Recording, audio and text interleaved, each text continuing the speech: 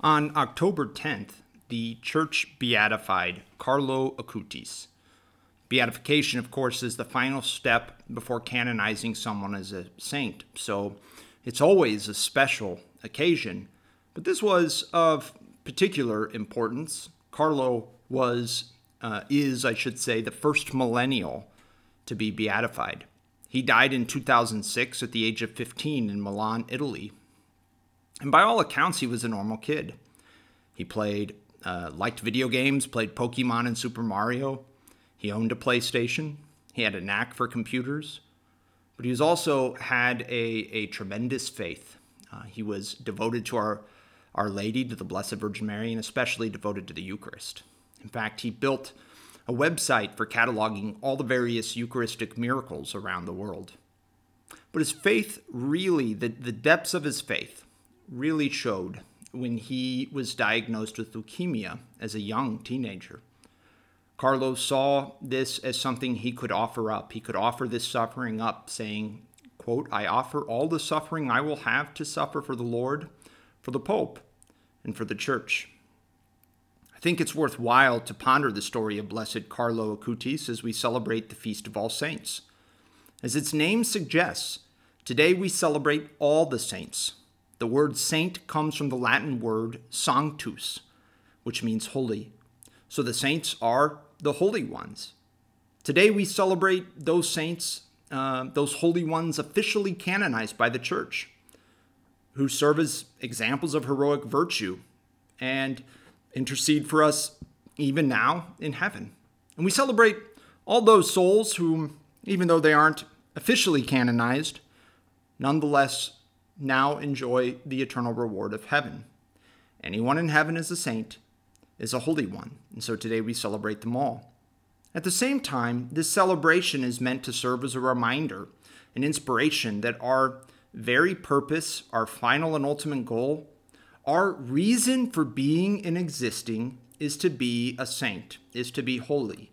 And this is where Blessed Carlo Acutis' story can help us, for he shows us that sanctity, holiness, it's not reserved to the elite few, but that it is the destiny of us all, that all of us are called to be holy, all of us are called to be saints. As the Catholic philosopher Peter Kreeft once wrote, saints are not freaks or exceptions. They are the standard operating model for human beings. It is simply the destiny, the purpose we are created for. So the question then is, how do we become holy? How do we become a saint? And I hope it goes without saying that it's impossible without the grace of God. It is not something that we can do by our own efforts alone. We need God's assistance. We need His grace, which is ordinarily made available to us in the sacraments. Yet even still, we are not passive in this process of sanctification, of becoming saints. We must cooperate with His grace. So the question remains, how do we become a saint? How do we become holy? There's a 17th century French Catholic spiritual writer, Jean-Pierre de Caussade, who once wrote, "In reality, holiness consists of one thing only, complete loyalty to God's will. The great and firm foundation of the spiritual life is the offering of ourselves to God and being subject to His will in all things." So holiness is found in doing the will of God, in conforming our will with His. So how do we know the will of God? Well, when we talk about the will of God, we need to distinguish between His permissive will, what God allows to happen, and what He directly wills, what He absolutely or actively wills, right? He absolutely wills the design of creation. He absolutely wills that we be created in His image and likeness, and He created us for a purpose, right? An end or a goal, to be a saint. How do we know God's absolute will, His direct will? Well, He revealed it to us. He told us it. He revealed those truths necessary for salvation in sacred scripture, but also in sacred tradition, right? Those truths Jesus handed on to the apostles that have been preserved and handed on down through the generations for 2,000 years in the Catholic Church. And, we find one of the best summaries of the whole of God's revelation, a summary of his will, in the Catechism of the Catholic Church. If we want to know the will of God, the direct will of God, then we'll read the Catechism. Let me give you an example, all right? Sacred Scripture, God reveals the 10 Commandments. Take the 8th commandment, for instance. Thou shalt not bear false witness against your neighbor. Thou shalt not lie. Pretty straightforward, and it is. But if we turn to the Catechism, we see 49 paragraphs about just the 8th commandment alone. It talks about what is a lie, what is not a lie, how to measure the gravity of a lie. It talks about various additional sins that follow from this commandment, sins like rash judgment, which is when we assume the moral fault of another without sufficient reason, or the sin of detraction, which is when we disclose another's faults and failings to somebody else who doesn't know about them without good reason, even though what we say is true. So we see in these 49 paragraphs that the Catechism cites sacred Scripture, the fathers of the Church, and the documents the official teaching of the Church. We read it and we see the totality of God's will in regard to the 8th commandment.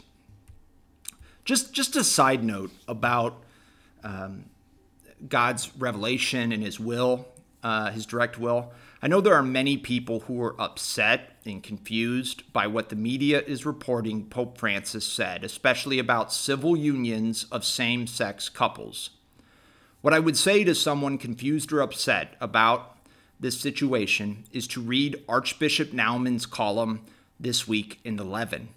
If you don't get the Levin delivered to your house, it is available online. In that column, the Archbishop says this, quote, "No pope has the authority to change a moral teaching that is both rooted in the Bible, the 2,000-year-old tradition, and the consistent moral teaching of the Church." End quote. Why is that the case?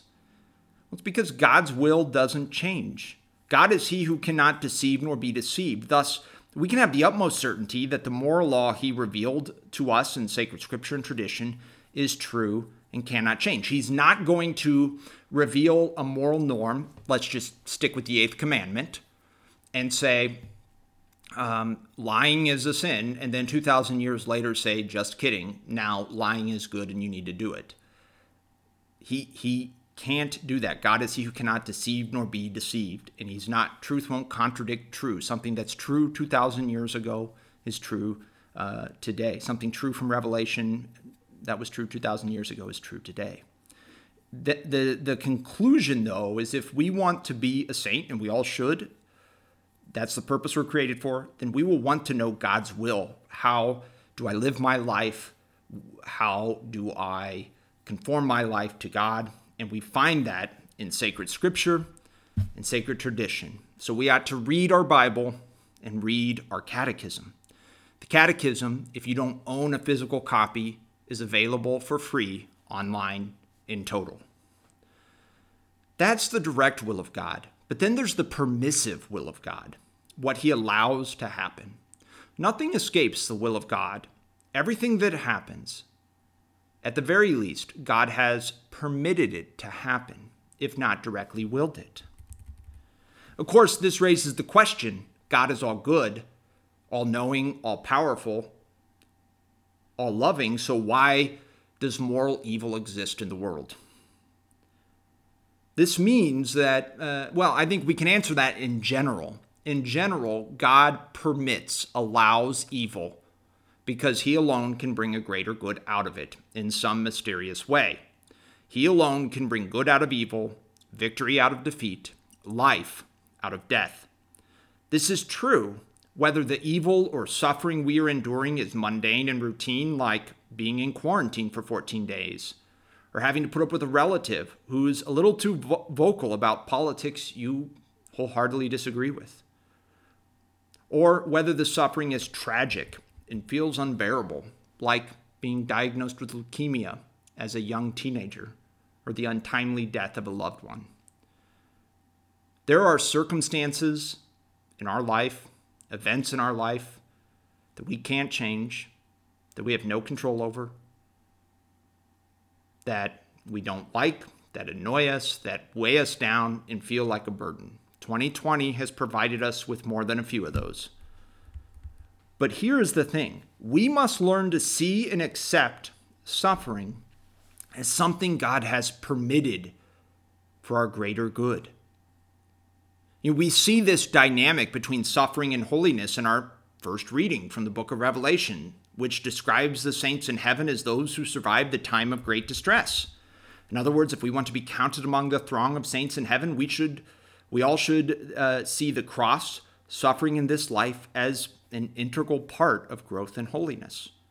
And we see this dynamic in the lives of the saints, especially Blessed Carlo Acutis, who saw his leukemia diagnosis as something God had permitted him to endure to bring about a greater good. And so he offered it up. I'm sure many of us are familiar with Romans 8:28, where St. Paul writes, all things work for the good for those who love God. Well, when I was in quarantine, I'm tested negative and I'm out, thanks be to God. But when I was in quarantine, I was reading the Douay-Rheims translation of the Bible, which was the English translation of the Bible, the Catholic Bible, for about 400 years until 50 or 60 years ago.